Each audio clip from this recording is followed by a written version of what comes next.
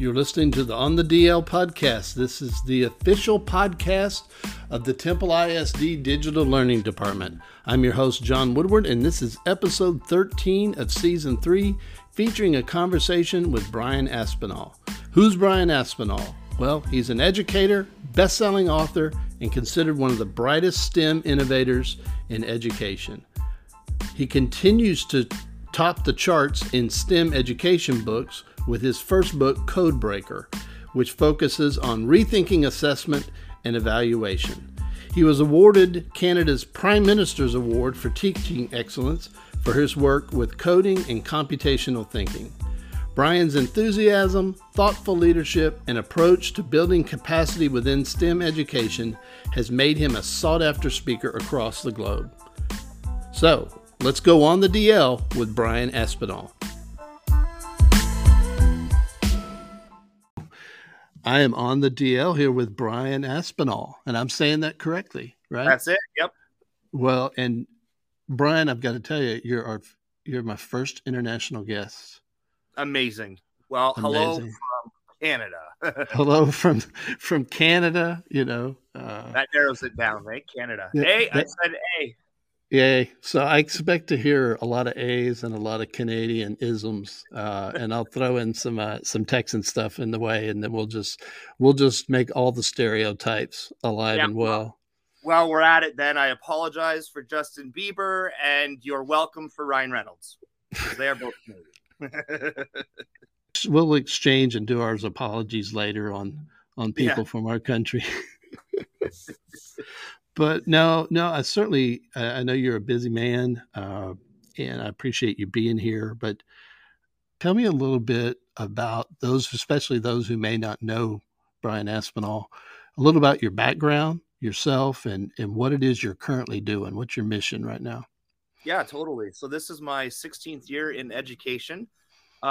Because of a high school teacher, I was a self-taught coder in the 90s. I ended up building a website for my high school. The very first website my high school ever had. That was sort of my claim to fame in the late 90s. And as a result of that school project, I studied computer science. So computer science is my undergrad. And when I graduated there, early 2000s, right after the Y2K debacle, it was one of those, do I head to Toronto? I live about 4 hours away from Toronto. So at the time, it was, do I head to Toronto and sort of chase the .com dream, or do I go back to the Faculty of Ed? My mom was a teacher. She taught ESL. My grandfather was also a teacher. So I always understood, you know, the workload, but also the summers off and the other perks that come along with it too. So I decided I wasn't risky enough to head to the big cities. You know, you can't, the cost of living in Toronto versus where I am is night and day. So I stayed, and I always thought I would be a high school computer science teacher. And where I'm from in the province of Ontario, we have an elementary union and a secondary union, and and on the public side, the public education side. So we have a K-8 union, and we have a 9-12 union. And I got scooped up on the elementary side. And at the time, 16 years ago, believe it or not, it was hard to get a teaching job back then, and nothing like it is currently. Yeah, it was hard to get a teaching job, and it was all in who you knew, not really what you knew, so to speak. And I thought, okay, well, here I'm a male in elementary with a computer science math background who also wants to coach some sports. So I guess elementary is where I'm going to be. And I stayed because if you jumped to secondary, you would lose your seniority. You don't lose your pay scale seniority, but you lose your staffing seniority. And about finally landing a permanent job, and then to go and pursue being an occasional, what we call supply teacher again, or substitute teacher again at high school, I stayed. And I found my niche in 7th grade and 8th grade. Just made most sense to my administrator to put Brian, the only male in the elementary school, at the end with the 13-year-olds, 14-year-olds. And standardized testing happens here in grade 6 in our province. And so being able to have that those middle school grades, they kind of leave you alone, right? You've got grade 7 and 8. You keep them out of the office, you keep them happy, and don't really care what you do with them, right? Get them ready for high school, right? And the rest is history. So as a result of that, we teach to our strengths computer science is something, coding is something I've always done. So this is my 16th year of integrating computer science into elementary. And admittedly, around 2007, 8, 9, the hour of code tidal wave comes, and I grabbed my surfboard and I decided to hop on. I was asked by my province here in Ontario to actually lead a project for the Ministry of Education. So I ended up working for the province. And as a result of that, I started doing consulting work for Microsoft Canada. And as a result of that, one of the faculties of ed reached out and said, we have a brand new graduate school program. It's the first year cohort. Nobody's done it. Nobody's taken it before. And as a result, we don't actually have anybody qualified to teach it. Would you be interested in taking it? It's a 1-year online grad program. Get your master's. It's Masters of Math in Professional Education, but there's an entire course on computational thinking, and we'd like for you to teach that course.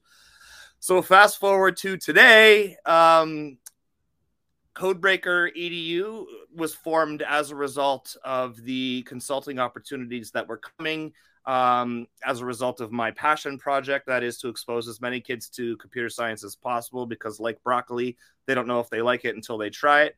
And if we don't expose coding to our 5-year-olds, we're doing them a disservice. So I resigned from my school district about 4.5 years ago to do the Codebreaker consulting. And I still teach higher ed at this semester, 2 different faculties of education here. The course is called The Integration of Information and Computer Technology. Admittedly, they're online courses and they're tech courses, so you'd think they'd be bursting at the seams, but we're kind of sick of remote learning. So enrollment's down right now. That's okay. I kind of need a break as well. But in a nutshell, we do professional development services across the globe, keynote speaking, and then I still teach the faculty of ed. That was the extremely long-winded version of the Coles Notes. I apologize for that. Oh, you do get around, because I think the first, you've been in Alaska this year. Yeah. And, funny story there. On March 12th, 2020, the day the world stopped, that was the day the NBA shut down. I was in Grand Rapids, Michigan with Joe Sanfilippo, and we were both doing a keynote at the McCall Conference, the Michigan Association of Computer Users and Learning. And the advisor, or the board, the board of the committee said, you need to go home. Like, the whole world just shut down and you're Canadian and you need to get across the border, because they're talking about closing the border. So I like the kid that Joe Sanfilippo and I sort of shut down the world. But ironically enough, wouldn't you know, he and I were the keynote speakers in Alaska. Yes. It came full circle. And I made a joke to them. I said, here we go again. 2020, part 2, 2022. But it went off without a hitch, and it was great. It was a great experience. I joked I was the hype man. He was the closer that made everybody cry. I was the hype man that made everybody dance at the beginning of the event. But it was great. We had a great time. Yeah, I had a chance to interview him at the TCEA, which is our big conference, and one of the biggest in the country this last year. And he's not short on energy. That's for sure. Oh my goodness. It was so fast. His keynote was hilarious, but you almost want to record it and slow it down. Yeah. Well, I enjoyed watching your video footage of your travails and seeing the moose walking the streets, at different times of day. And so you chronicled your journey quite well on that trip. Made me want to be there. I appreciate that. YouTube is a creative outlet for me. It's a hobby for me, and I can shamelessly plug my YouTube channel here. Yeah, please. What I do appreciate about what I do on YouTube is I feel like I'm still modeling lifelong learning. My YouTube channel isn't necessarily just about education, but it's about everything that I kind of do. And I use it to show the educators in my faculty courses that, this is my portfolio of learning. And at some point I can actually monetize it if I choose to do so, because it's on YouTube. And I use that that coupled with the coding narrative, because when kids learn to code, it never works the first time through. And that challenges us to redefine what it means to fail at school. So I use my YouTube channel and, the principles of computer science to push back on grades and push back on the grading narrative that we're so heavily focused on, trying to get those teachers in my courses that are new to the profession to already start thinking about, feedback over numbers and all those other pieces. Well, yeah. Man. Well, getting into kind of your wheelhouse, which is STEM and coding, what does that mean to you? And I say that from a personal standpoint, because it's not hard to watch either your TED Talks or snippets of what you do, that you've got a true passion for what you're doing. And, so talk to me a little bit about what you see as the value of those two subjects and how there really are the difference makers for students and for teachers, for that matter.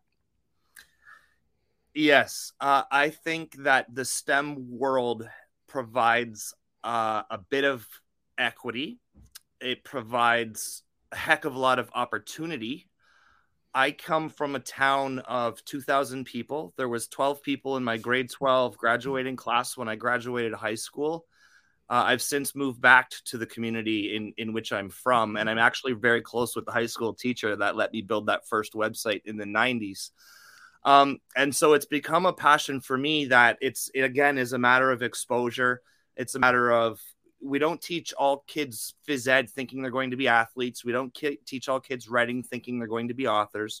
I don't think every kid's going to go out there and be a computer scientist, but maybe they're going to find their passions as a result of that journey. Maybe they're going to be inspired by how passionate I am about it. I want our young people to recognize that just because you're from a small town doesn't mean you don't stand a chance. I think that, as is everything in the world, there's a pendulum swing, and I think we're heading back to a hardware era. And what I mean is, like in the 90s, we saw hardware computing was a thing, and then in the 2000s, again, it almost went software side with the Microsoft, Office suites. The App Store was born. Well, now we're looking at IoT, Internet of Things, and so I think we're heading that the pendulum is swinging back. And I do believe the Ubers and the Airbnb app era generation is going to move to the hardware side. Let's pick on the restaurant industry, because we know robots could have been working at McDonald's forever already, but we didn't want to take jobs from people. Well, coming out of a pandemic, people don't want those jobs anymore. So now is the time for us to see artificial intelligence, especially in the restaurant industry. Now, with regards to exposing kids to this, because of Internet of Things and IoT, I think our next best invention, whether it be software, hardware, whatever, is probably going to be some kind of Internet of Thing gadget. And our young people are going to be the ones that create it to solve authentic problems, either in their own world or, in their community. And then again, I think we'll see the software end again coming out the other side. Somebody is going to create some kind of hardware that everybody is going to want. And then as a result, it's going to open up a whole new medium, a whole new app store, if you will. So number one, I'm incredibly passionate about it because I know what it's done for me, but I also have seen what it has done for a lot of students in my classroom. And I don't ever want to put kids in a box, but let's say student A is identified gifted and needs extra challenges in my class. STEM is going to provide that. And let's say now I have student B who might come with an IEP and identified with some learning disabilities. Well, STEM is going to provide some opportunities for success. In my mind, it's this sandbox of learning where the differentiation lends itself naturally. I find the deeper I go with project-based learning, particularly with STEM, the less time I'm standing at the photocopy machine. And in fact, the more time I find myself standing at the Keurig machine as my students are busy doing, their own passion projects that are rooted in both physical computing as well as coding and as well as arts and STEAM and all the other pieces that are involved with that. But I do believe, not that you asked, a big barrier to this approach is the grading narrative. We continue to preach taking risks and embracing failure when we predominantly work and live in a system in which failure is punished. And that gets worse as we go up the grades. That gets worse as we go up through the grades. So how do you encourage an 11th grade student to risk in their own learning when all they're focused on is the next? Because we've been time and time again in school, we use school as a vehicle to teach them to go to more school and to do more school. And so if post-secondary education is my goal, I'm not taking a risk in grade 11 because I know what I need to do to get to the next place. We recently did a survey with our student body about engagement, and we found that it was a backward check mark correlation. And we found that students in kindergarten loved to come to school. I'm going to try and do a mirror image now. How do I do this? This way. Students in kindergarten love. I'm following you. School. And as we go through the grades, it started to get less and less and less. But it plateaued in terms of the student data. And it started to climb again at the end. And we realized the correlation between kindergarten and here, try doing this in the mirror, folks, is the element of student choice. Kids get choice when they're 5 years old, and kids get choice when they're 15, with electives in high school. And and we found that to be incredibly powerful data. You talk about the whole grading thing and taking risks. We tell teachers to do the same thing. And when with data, it's kind of the same, how they don't always feel the grace to take that risk. Mm-hmm. But there's something about project-based learning, and I did Project Lead the Way for 3 years, from K through fifth grade, and learned a ton about who excelled, the different types of students that STEM, project-based learning in this case, tapped into. The kids that had difficulty in regular ed classes excelled in some of these project-based classes because their thinking fit exactly. And then some kids who excelled in the regular ed classroom had difficulty thinking out of the box. It was a real challenge for them. But it reminds me of that. I think it was one of the last things you said in your what was it, 2016 TED Talk? Yeah. Where you said basically we got to stop making kids conform to our world, and we've got to embrace and conform to theirs. That's that year was a huge game changer for me. Shameless promotion. I was awarded the Canadian Prime Minister's Award, and they only give out 10 of those nationally. So to receive that as an educator and to be nominated by my colleagues was huge and humbling. Yeah, quite an honor. But the success from that year isn't that accolade. I had a grade 8 student with autism, didn't want to do anything at school. Obviously, well, that's not entirely true. Only wanted to do what that student wanted to do, And I would look at old report cards, and he would be hammered for not demonstrating initiative. So initiative is an actual skill that we report on our report cards. And I remember thinking to myself, that's not initiative, that's compliance. He's not doing what you want him to do. But look, he's always doing what he wants to do, and he's always learning. So let's redefine your definition of initiative. And his parents requested a meeting that year, and they said, okay, we have a progressive educator, techie guy. We have a principal who's on board to try new things. Can you just throw out the traditional school system for our child? He's going to high school next year, and we're afraid he's going to fall through the cracks and become another number. He's coming from an elementary school of 300 going to a high school of 2,000. And we're afraid that the guidance office isn't going to be able to, provide the supports he needs. Is there something we can fix? How can we make him an independent learner in grade 8? You focus on his weaknesses at school, but he's going to pursue his strengths in life. He's outsmarted you folks. He doesn't like going to French class.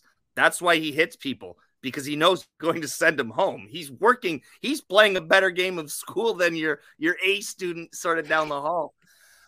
And I realized then, because Dad said to me, you keep giving him C's and D's on his report card, but he's got a million pieces of Lego and I can pull one at random and he can tell me what kid it goes to. So like, you're telling me he's not smart and what I see at home is brilliance. There's a disconnect here. And that Lego piece blew my mind. Minecraft was huge in 2016 still, right? Yeah. Today. I thought, let's try this. I got him an iPad. I got him the Minecraft Pocket Edition, and he would not put the thing down, to the point where we wrote Minecraft as a tool for learning into his IEP. Do you call it IEP where you're from? Individual Education Plan? Yep. So we wrote Minecraft into that IEP, and that was like huge because up to this point, all the IEPs for assistive technology were like Dragon Naturally Speaking or, Google Read and Write or whatever. Nobody had ever thought or done Minecraft in my school community. And it became his entire portfolio of learning. We just stepped back and thought, okay, if one Minecraft block is a cubic meter, we can now do all of his patterning in Minecraft world. We can do all of his surface area and volume in the Minecraft world. He can create habitats that he's studying in geography. He can create historical settings that he's learning about in history class, and he can do them all to scale using real world elements that are built into the game. Now, having just come out of grade 6 where they do STEM circuits here in Ontario, redstone is an element in Minecraft that you mine, that you have to accrue in order to use to create electricity and electric circuits. But there isn't like an infinite amount of it. You have to find it. So that became our financial literacy component, is using redstone as a currency. It just blew my mind, the possibilities. And his parents were, it was a game changing year for me in terms of pedagogy, assessment, evaluation, student voice, student engagement, student empowerment, to the point where all of a sudden he's doing things in Minecraft we didn't ask him to do. And all of a sudden now I get to put excellent and E beside initiative on his report card and send him to high school with that IEP document that says the iPad and Minecraft are going to stay with him. And the high school supported it, and he was able to use the Minecraft on his exams, and the rest is history. It was a tremendous, tremendous success story, and kudos to his parents for coming to us. Kudos to my administrator for going, yeah, you know what? Where's the school going to come in and say we can't do this? Of course we're going to do this for this child. So I have honestly 2 minutes of playing time of the game Minecraft to my name, but I was able to write a second book, Blockbreaker, about the entire experience and the projects that he was able to do. So huge. I don't know how we got into that, but I love telling that story because it was a tremendous success. It's because it's worth telling, and kudos to a lot of people in that. I mean, you started the ball rolling, but like you said, a lot of people were flexible, and a lot of people kind of dropped what was, hey, we've got to work to where this student is, and you met that student. You truly met that student where they were. And we went from him hitting to avoid French class to maybe you could bring your iPad to French class, and maybe you could build a community, and on the signs in Minecraft, you're just going to write the words en français. Well, the French teacher is over the moon because she went from I can't even write a report card because he doesn't come to my French class to he's writing French in Minecraft on signs.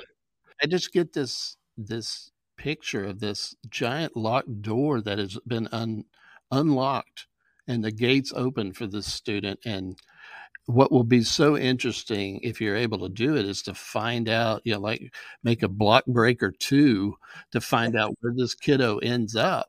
Because truly, I think, the impact you and the other stakeholders that you mentioned, I mean, that really changed that kiddo's life. Which brings me to that light bulb. I mean, just seeing you talk and hearing you talk about that, the light bulb comes on for you when you're talking about kids like that. And so that's clearly something that drives you and drives what you do. 1,000%. I think that, there's students that are going to go to higher ed and they're going to need our support along the way.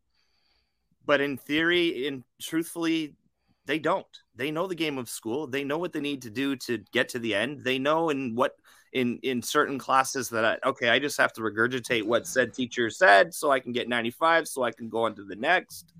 Whereas students like, his name was Connell, students like Connell, they don't get that similar experience. They don't know how to play the game of school. And number two, the system tells them at a very early age that there's something wrong with them, quote unquote, that they learn differently from other folks. And then we try and support and encourage them and say, yeah, but everybody learns a little bit differently. Well, these students are like, okay, but how come I have to go to the resource center, 45 minutes a day when the other students don't? And I just made it a mission in my class, my actual homeroom classroom, that you don't need to go to guidance, because we're going to create guidance in the corner of the room, and everybody is going to need guidance in this classroom at some point in time, and try to just make it as inclusive as possible. Number one. And number two, what I found was, on the topic of blocks, like block-based coding, very, very, very challenging for my quote unquote identified gifted students. What I appreciated about that is they're used to getting 90s. They're used to getting things correct. They're used to getting answers right. They're comfortable with putting their hand up. They want the teacher to call on them. And then I plunk them into an open-ended inquiry project environment, something like Scratch, where all of a sudden it's not binary. And that's my joke. It's not right or wrong. You're creating content now. And that throws them for a loop, because they're so accustomed to providing right answers and then getting a sticker. And it's not going to happen in this experience. I want you to now feel failure, if you will. I want you to feel the experience of something not working properly. And you're going to feel that learning to code. It's not going to work the way you think it's going to work. And we're going to explore real trial and error and making observations and making predictions and changing variables, and really demonstrate a sense of mastery versus a sense of correct. Math is that subject area, traditionally scored based on a quantity of correct answers. Yet the people that invented Scratch come from MIT Media Lab, and they were math professors trying to promote kinesthetic play using computer science. So I find it does level the playing field, so to speak. I'll just very, very quickly, for those that are listening, focus on, say, probability. I could have a gifted student create a spinner app with 7 outcomes that's actually going to calculate the experimental probability of performing the experiment, say, 10 times.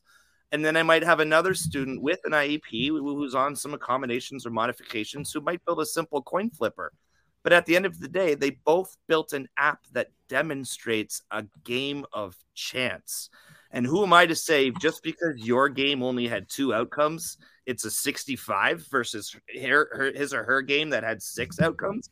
No, you both demonstrated mastery of probability, and you were met where you needed to be met. Yes.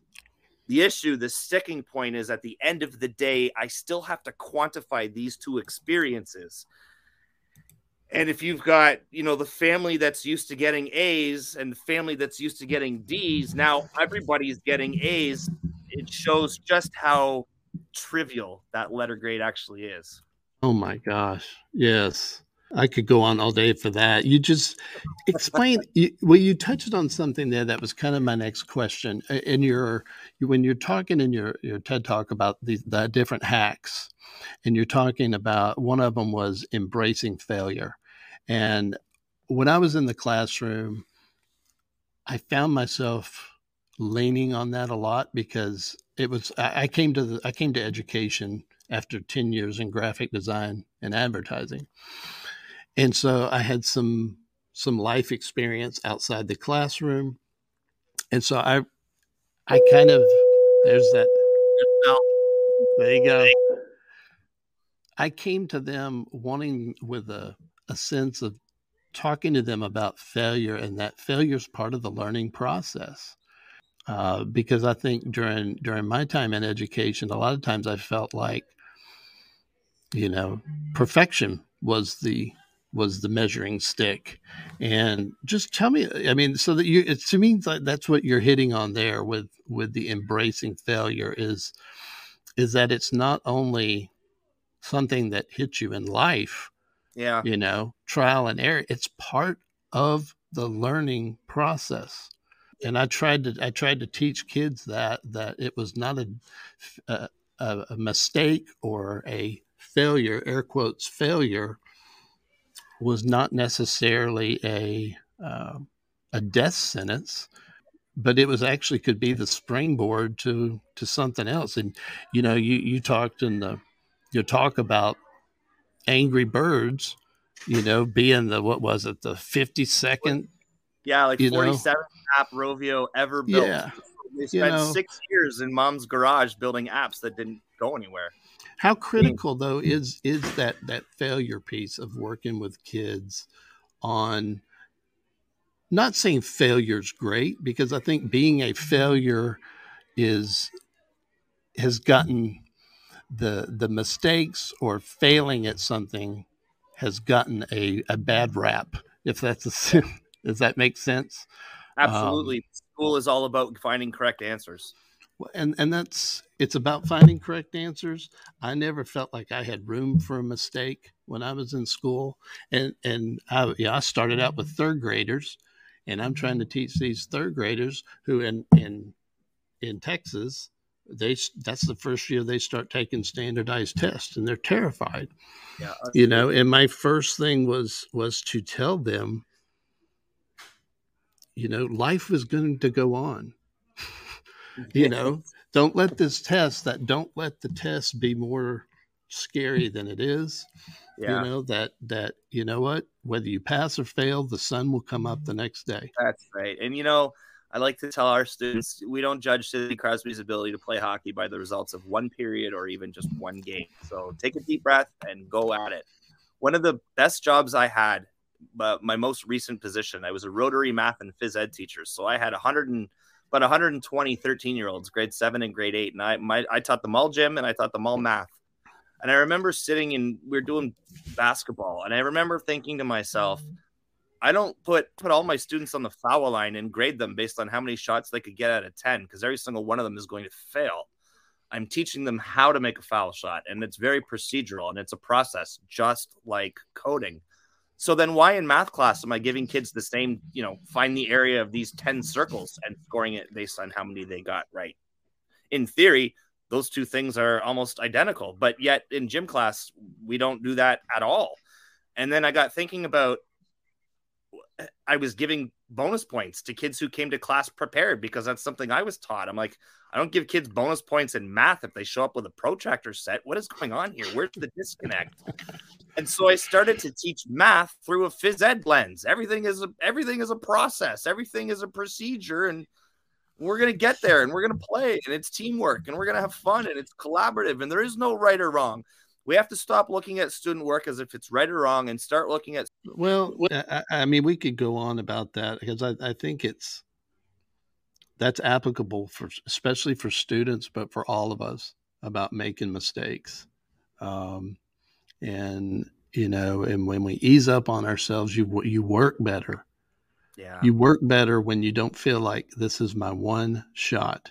I appreciate you bringing that up in your talk and in the things you do, because my guess is, that's a message you communicate quite clearly to when you're doing your talks and in your work with students. I mean, you talked about elementary kids and about kindergarten in particular. I'm blown away at what kindergarten and pre-K kids can do with things like project-based learning and blended learning, because they don't have the confines on them.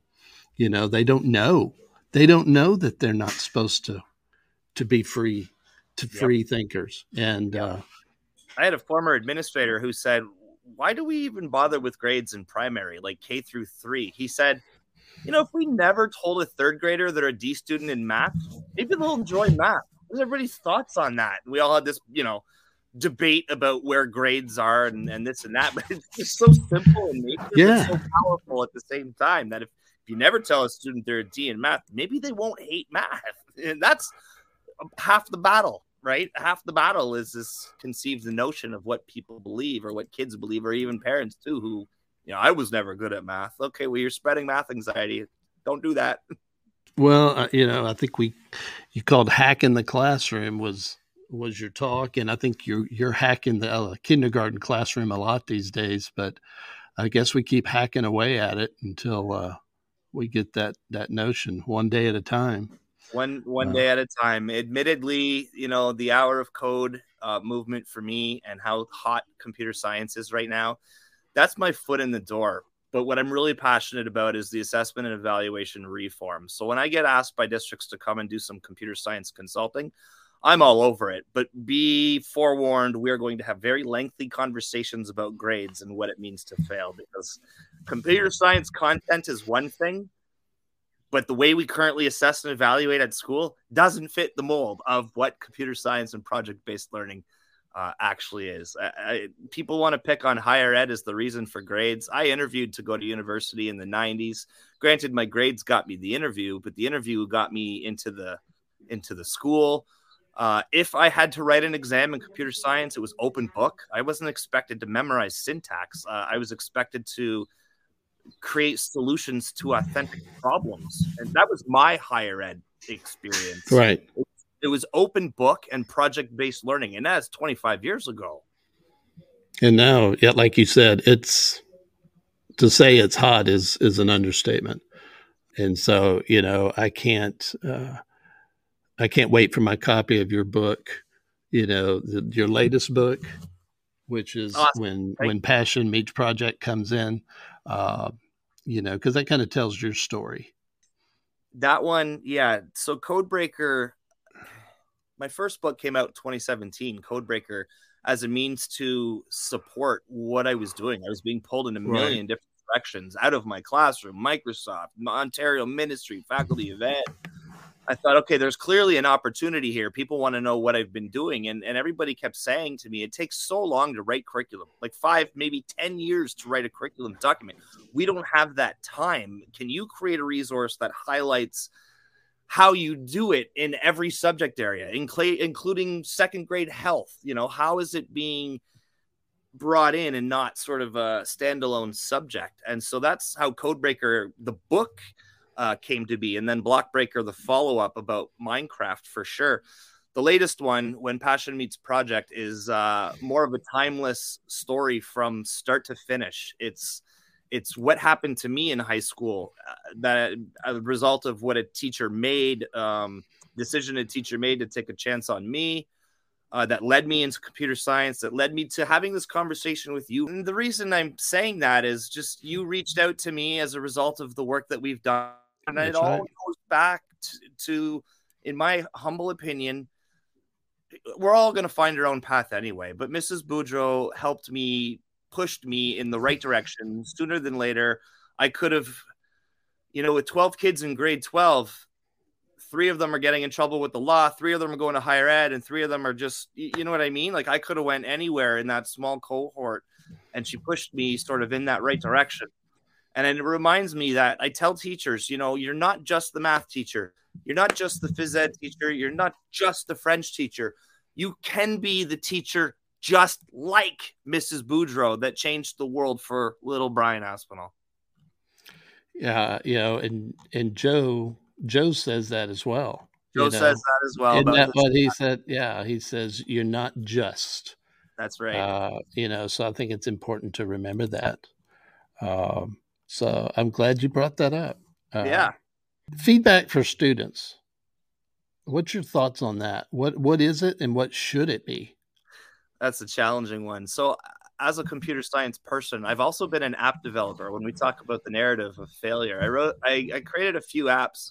I don't own them anymore. They've all been acquired by businesses across North America. But I built a feedback tool called EdMettle, and Mettle was METTLE, and metal being the play on words of metal, like receiving a badge. Right. So it was a feedback system where we collectively as a class would choose the skills we're working on for the day or the week. Let's say we're working on initiative now. And it changed my anchor charts. It changed my learning goals that used to say, today we're going to learn how to find the area of a circle. No, today we're going to learn how to demonstrate initiative, period. And then the content was find the area of a circle. But we're always focusing on that quote unquote soft skill first. We're definitely going to do the content, but we're having conversations about initiative at the forefront. And so I created this app called Admetal. It doesn't exist anymore. It's been taken down by the person that bought it. It was a place for kids to highlight each other. So if we're having conversations in a school about initiative, and then I have a 7th grader who's like, oh, I just saw my friend demonstrate initiative, they could award them a medal, METTLE. Okay. And in theory, the idea was that the kids were almost going to write their own report card. They're the ones that see what's going on. I'm the one at the front of the room that thinks I see what's going on. But the kids know. So why can't they talk about self-regulation on their lunch hour and give somebody else a badge if they see somebody demonstrating self-regulation on their lunch hour when I'm in the staff room or somewhere else? You know, those are the real authentic collaborative experiences that our kids have. Long story short, that app I thought was going to be huge. It was the worst app of the 4 that I developed. It had 0 traction. I don't know if it was too soon. It was about 8 years ago. Class Dojo had just started at the time too. So I thought, I'm older version of Class Dojo. It's Class Dojo for middle school. It tanked. It absolutely tanked. I poured my heart and soul into that app and it didn't go anywhere. And to this day, I don't know why, but on the conversation of failure, that was a fail. By definition, that was a fail. I had an app, like Angry Birds prior that didn't go anywhere. So with regards to your question about student feedback, rubrics, oh boy, when we check sections of a rubric, we are already quantifying work. And I don't understand that side of things, because where I live in Ontario, we have rubrics that are 1, 2, 3, 4. And if a kid's consistently 4, what number do a report card? Because at the end of the day, I have to put a number between 80 and 100 on the report card. What number? 92, 81, 97? You got 4s all year long, and somehow I have to turn that into a numerical value out of 100. That's just the nature of the system that we have here, and I've never understood it, to be quite frank. But sometimes I think rubrics, we often put a lot of next steps, and it tells kids what they didn't do right. Melissa Dean, one of our authors of Unravel School, really blew my mind with the concept of assessment and evaluation. She does like single point rubrics, but it tells the kid what they did well, what they did right, and where to then sort of go with it rather than what they did wrong and what needs to be fixed. How to build on what they've done right. Yeah, and just some simple word choice and looking at it. I think back to the student I had with autism, just we're doing the same thing, but we're doing well, what's working, and then where to go. We always want to focus on students' weaknesses at school, which of course we're trying to make well-rounded individuals. We're always pushing them to improve in areas that maybe they're not even interested in. And if we focus on the weaknesses, what are they focusing on? That's and then we wonder how they can't embrace failure. That is an absolutely 100% great point. Yep. I find that, if I would let student work pile up, say a week or two, particularly in math, I wouldn't even bother grading it anymore, because I read an article in university that talked about humans by nature, if they do something and no one corrects them, as time goes on, the brain just assumes that it was right. And so after 2 weeks, I'm not going to give these kids this work back and say, you got to go fix your mistakes. No, like it's real-time feedback, and typically you've got to nip those misconceptions, because you're exactly right. I remember in grad school watching this video, and they were talking to people that had just graduated from Harvard, very intelligent people, and they asked them to explain how the seasons change, and every single one of them, Brian, was wrong. But what it taught is that when they went back to something that, in the United States is taught 3rd to 5th grade, it's not really taught again.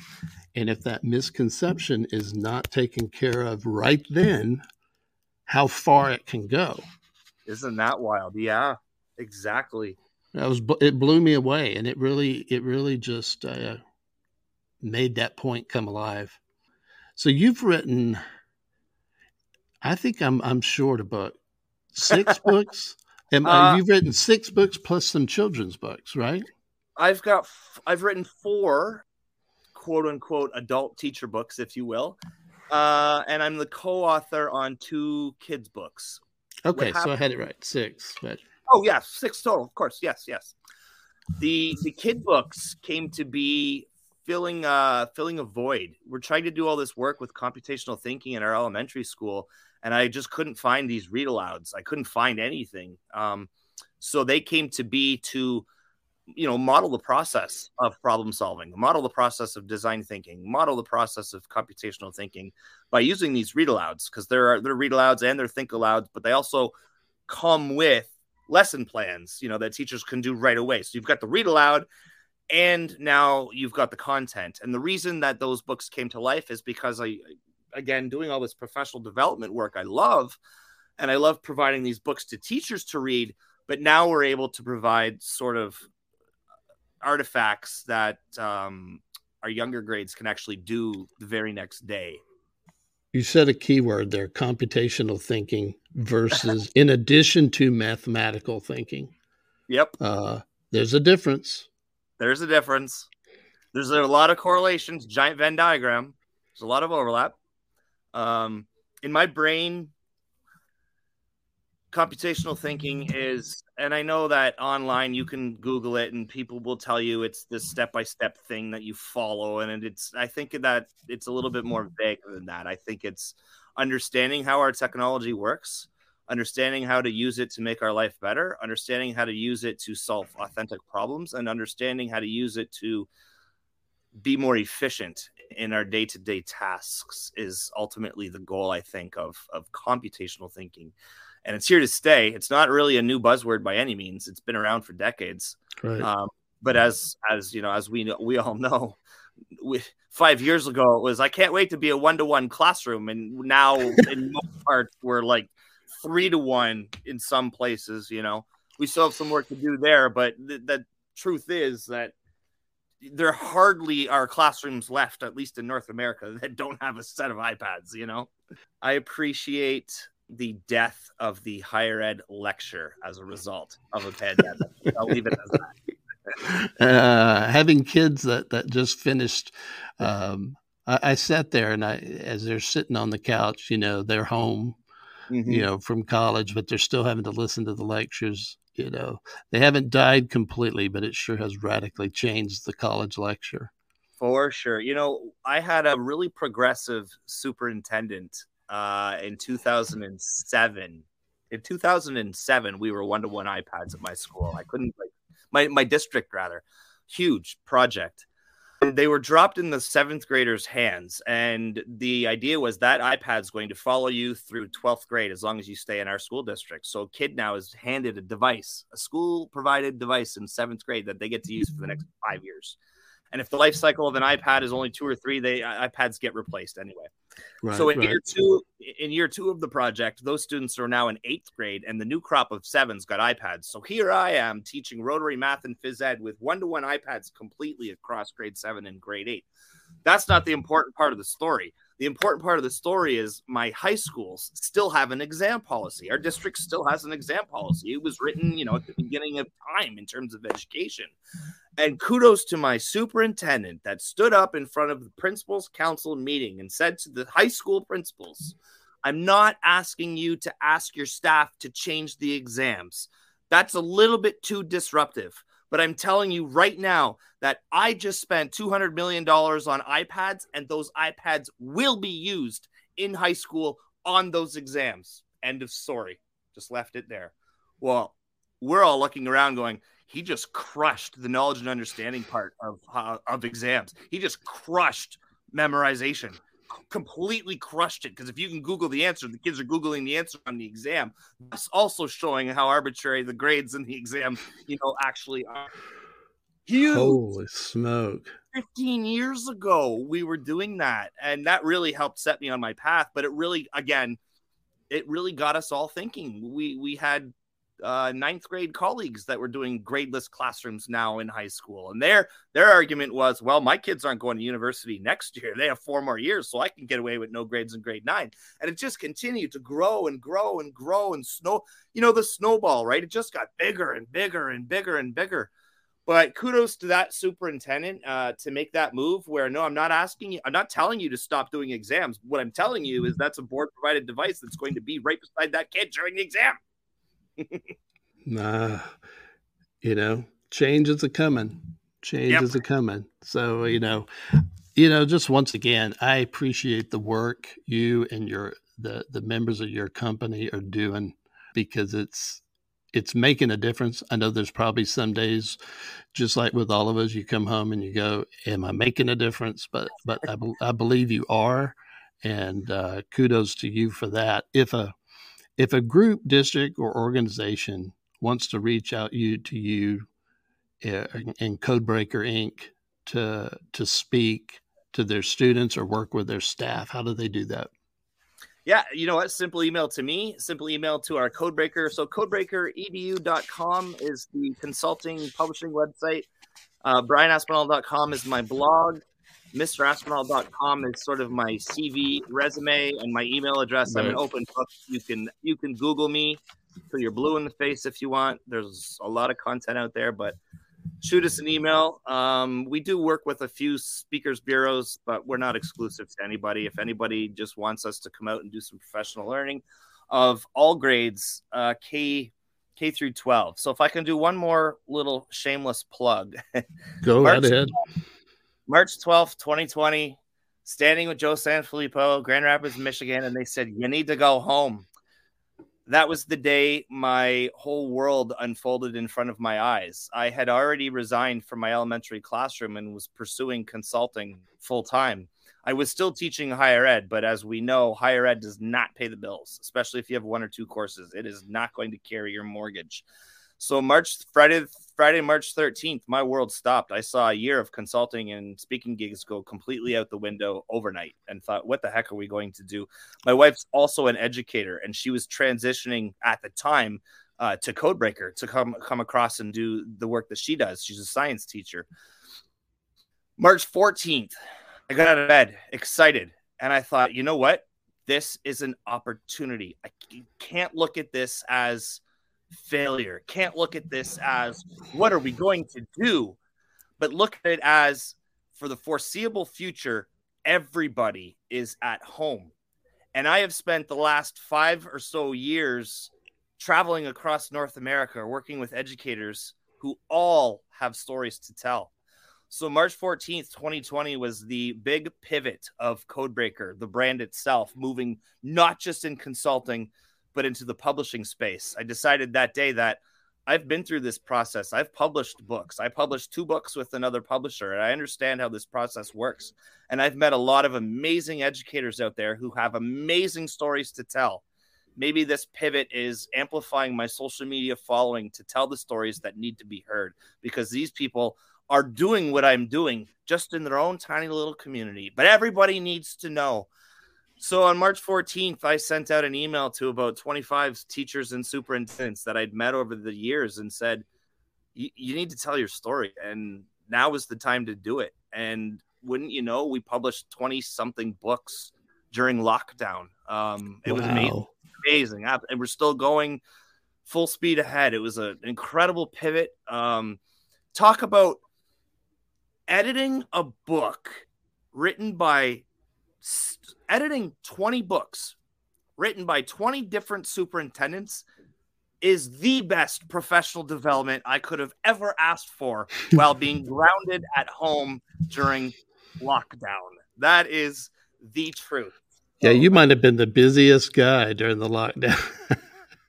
Sometimes the greatest PD is the teacher down the hall, and I just reached out to them and said, it's your turn. Let's put a book together. Let's do this. So, yeah, and who doesn't, who doesn't want to get that email that says, you know what? I should share my district's journey, because that superintendent now gets to highlight their staff and students in their community. And that's best for everybody wins when you start doing it under that model. So I like to say none of our books are based on any kind of research other than 30 years of education on the ground in someone's career. That's the research they're backed by. Their stories. Most valuable there is right Yeah. there. Well, I don't know. I don't know if you have time to do some lightning round questions. I always end with the lightning round questions. Are Sure, you let's up go. for it? Are you up for it? Yeah. Okay. Yep. Now you feel free to pass. I may ask for explanation, but most people do not pass. But what's your hidden talent, Brian What Aspinall? is my hidden talent? What is my hidden? I can't say coding, right? What is my hidden talent? No, that's not so hidden. Smoking meat. Smoking meat. Okay, smoking meat. Okay. Yeah, I did beef jerky yesterday. Oh, nice. Okay, you need to put more pictures of that out on Twitter and YouTube. So give us a video is coming live tomorrow of the beef jerky. Okay, Yes. okay, all right, good deal. Cake or pie? Pie. Any kind? Any particular kind? Less sweet. Less sweet. I'm not a sweet person. I would have picked option C, which is chips. Okay. What's your favorite board game? Monopoly. I play it in real life. Nice. What never fails to make you laugh? Impractical Jokers, the TV show. What is one thing you wished you enjoyed more? Learning to play the guitar. You're good at this. All right. I think I know the answer to this next one, but we'll see. Cannonball in the pool or dip your toe in first? Hands down, Cannonball. I live on the lake, right off the dock, right out back here. Okay. YouTube on that one too. YouTube on that one too. Beg forgiveness or ask permission? Beg forgiveness every time. That's the popular answer on that one. What are the 3 least likely words someone would use to describe you? 3 least likely. Whoa. I've recently been called privileged, and that's a whole nother podcast conversation. I recognize that I present as a straight white male, and I know what that carries. But that also doesn't define the work that we've done and how hard we've worked and where we've come from. Nothing was handed to me on a silver platter, if you will. Okay. So we'll go with privileged. What do you think is the key to living a good life? Stop trading time for money. Time is your most valuable currency. It's limited. Man, that's a good answer. I'll give you Thanks. 10 points. I'll give you 10 points on that. Who inspires you? Okay. Quite a few people, predominantly musicians. I am currently inspired by the late, great Chris Cornell. I'm also inspired by some bizarre ones. Like I'll say Kid Rock, and Kid Rock fan or not, there's a work ethic to him. Put his political garbage and all that other stuff aside. He grew up like Eminem in Detroit, and I live at the Windsor-Detroit border. And so watching those two be success stories in my backyard inspires me to want to continue to push and find success stories in my life and education. The Aspinalls are having a party, and you've divvied out people are going to bring stuff. And you've assigned dessert to somebody. What's the lamest dessert someone could bring and try to pass off as a dessert? Oh, like store-bought butter tarts. What's a butter tart? I don't know what a butter tart. Oh my God, it's probably okay. I'll say ketchup. Well, I'm not bringing it to your party. That's for sure. They're about yay big. They're like single serving pies. It's got like a crust underneath, and it's like raisin pecan in the middle. Butter tarts. Maybe it's a Canadian thing. Maybe it is. Just don't bring it. Don't bring it. I think we have something similar. That's like, I don't know. That's like buying somebody a gift card for their birthday. Like, you're almost offensive now. It's store-bought. Come on. Okay, I got you. What movie do you enjoy quoting the most? Oh boy, I enjoy quoting two. Almost Famous, Kate Hudson, came out about 2000, and The Rocky Horror Picture Show of 1975. Man, definitive. What has been your favorite age so far? 40. That was just last year, right? I'm still 40. All right. So the best is you're living the best life right now. Living the best life, coming out of a pandemic. Consulting opportunities are coming back. It feels great to be outside. It feels great to work with students not wearing masks, feeling in a room full of people and not staring at black screens. Yeah, this is the year. Okay, great.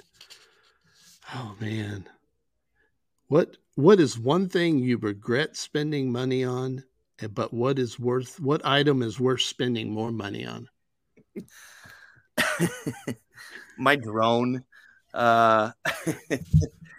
As a amateur wannabe YouTuber, my third drone actually arrived yesterday for some footage for tomorrow's video. The first drone, I crashed into a tree on first flight. I then asked for forgiveness and begged my wife to buy a second drone, which I proceeded to crash into a tree on its second flight. And as of yesterday, I said, I can only recycle drone footage with snow so much. We're into like the plants are coming up now. Can I get a third drone? So regret having to buy the same camera drone because I'm almost $2,000 invested into a $500 drone 3 times plus tax. But it's also a unique item that I would spend more money on to have the ones that like follow you. My drone doesn't do that. So you can like get in the car and it'll like hover and follow you driving. I have to manually. Oh, wow. Yeah. Well, I love the fact that you rolled the same item to answer both questions. Oh, have you already made, I'm going back to your cannonball question answer and then in your meat smoking. Have you already made the meat smoking video? It's made. It's when we get off this call, I'm giving it a once over watch and I'm going to upload it overnight. It'll be live tomorrow morning, 6:00 Eastern Standard. All right. So everybody be looking for that one. And then when you make the cannonball video, I just ask for a shout out. That's all I ask. Okay, done. Oh, Brian Aspinall, thank you so much for your time. You are a great guy and you are doing some great work. And I would just say, if 40 is the best year so far, just keep it up and keep doing what you're doing because it's working and you're making a difference and it's appreciated. No, I really, really, really, really, really appreciate it. With not doing a big deep dive on mental health, I did hit rock bottom around 2017, and it's been a journey to get to where we are now. So celebrating health and happiness at 40 is the best I've ever felt in my life. I've been to the gym 5 days a week since 2022 started. So can only go up. Can only go up from here. I hope that somebody else is inspired by that and makes changes that need to be changed. Well, you've been on the DL, and maybe this is the highlight of the year so far. There you go. And I'll see everybody in Texas because I have to go to what's his name? Franklin Smokehouse. I gotta go. Never been to Franklin's. I just went to Good Company Barbecue in Houston, and nice. You gotta. This is the real stuff's down here. So yeah, I've heard. Well, I was supposed to be in Houston, but apparently COVID put a damper on that. So well, we need to get you back here. Love to. Well, Brian, thank you very much. Thank you for having me.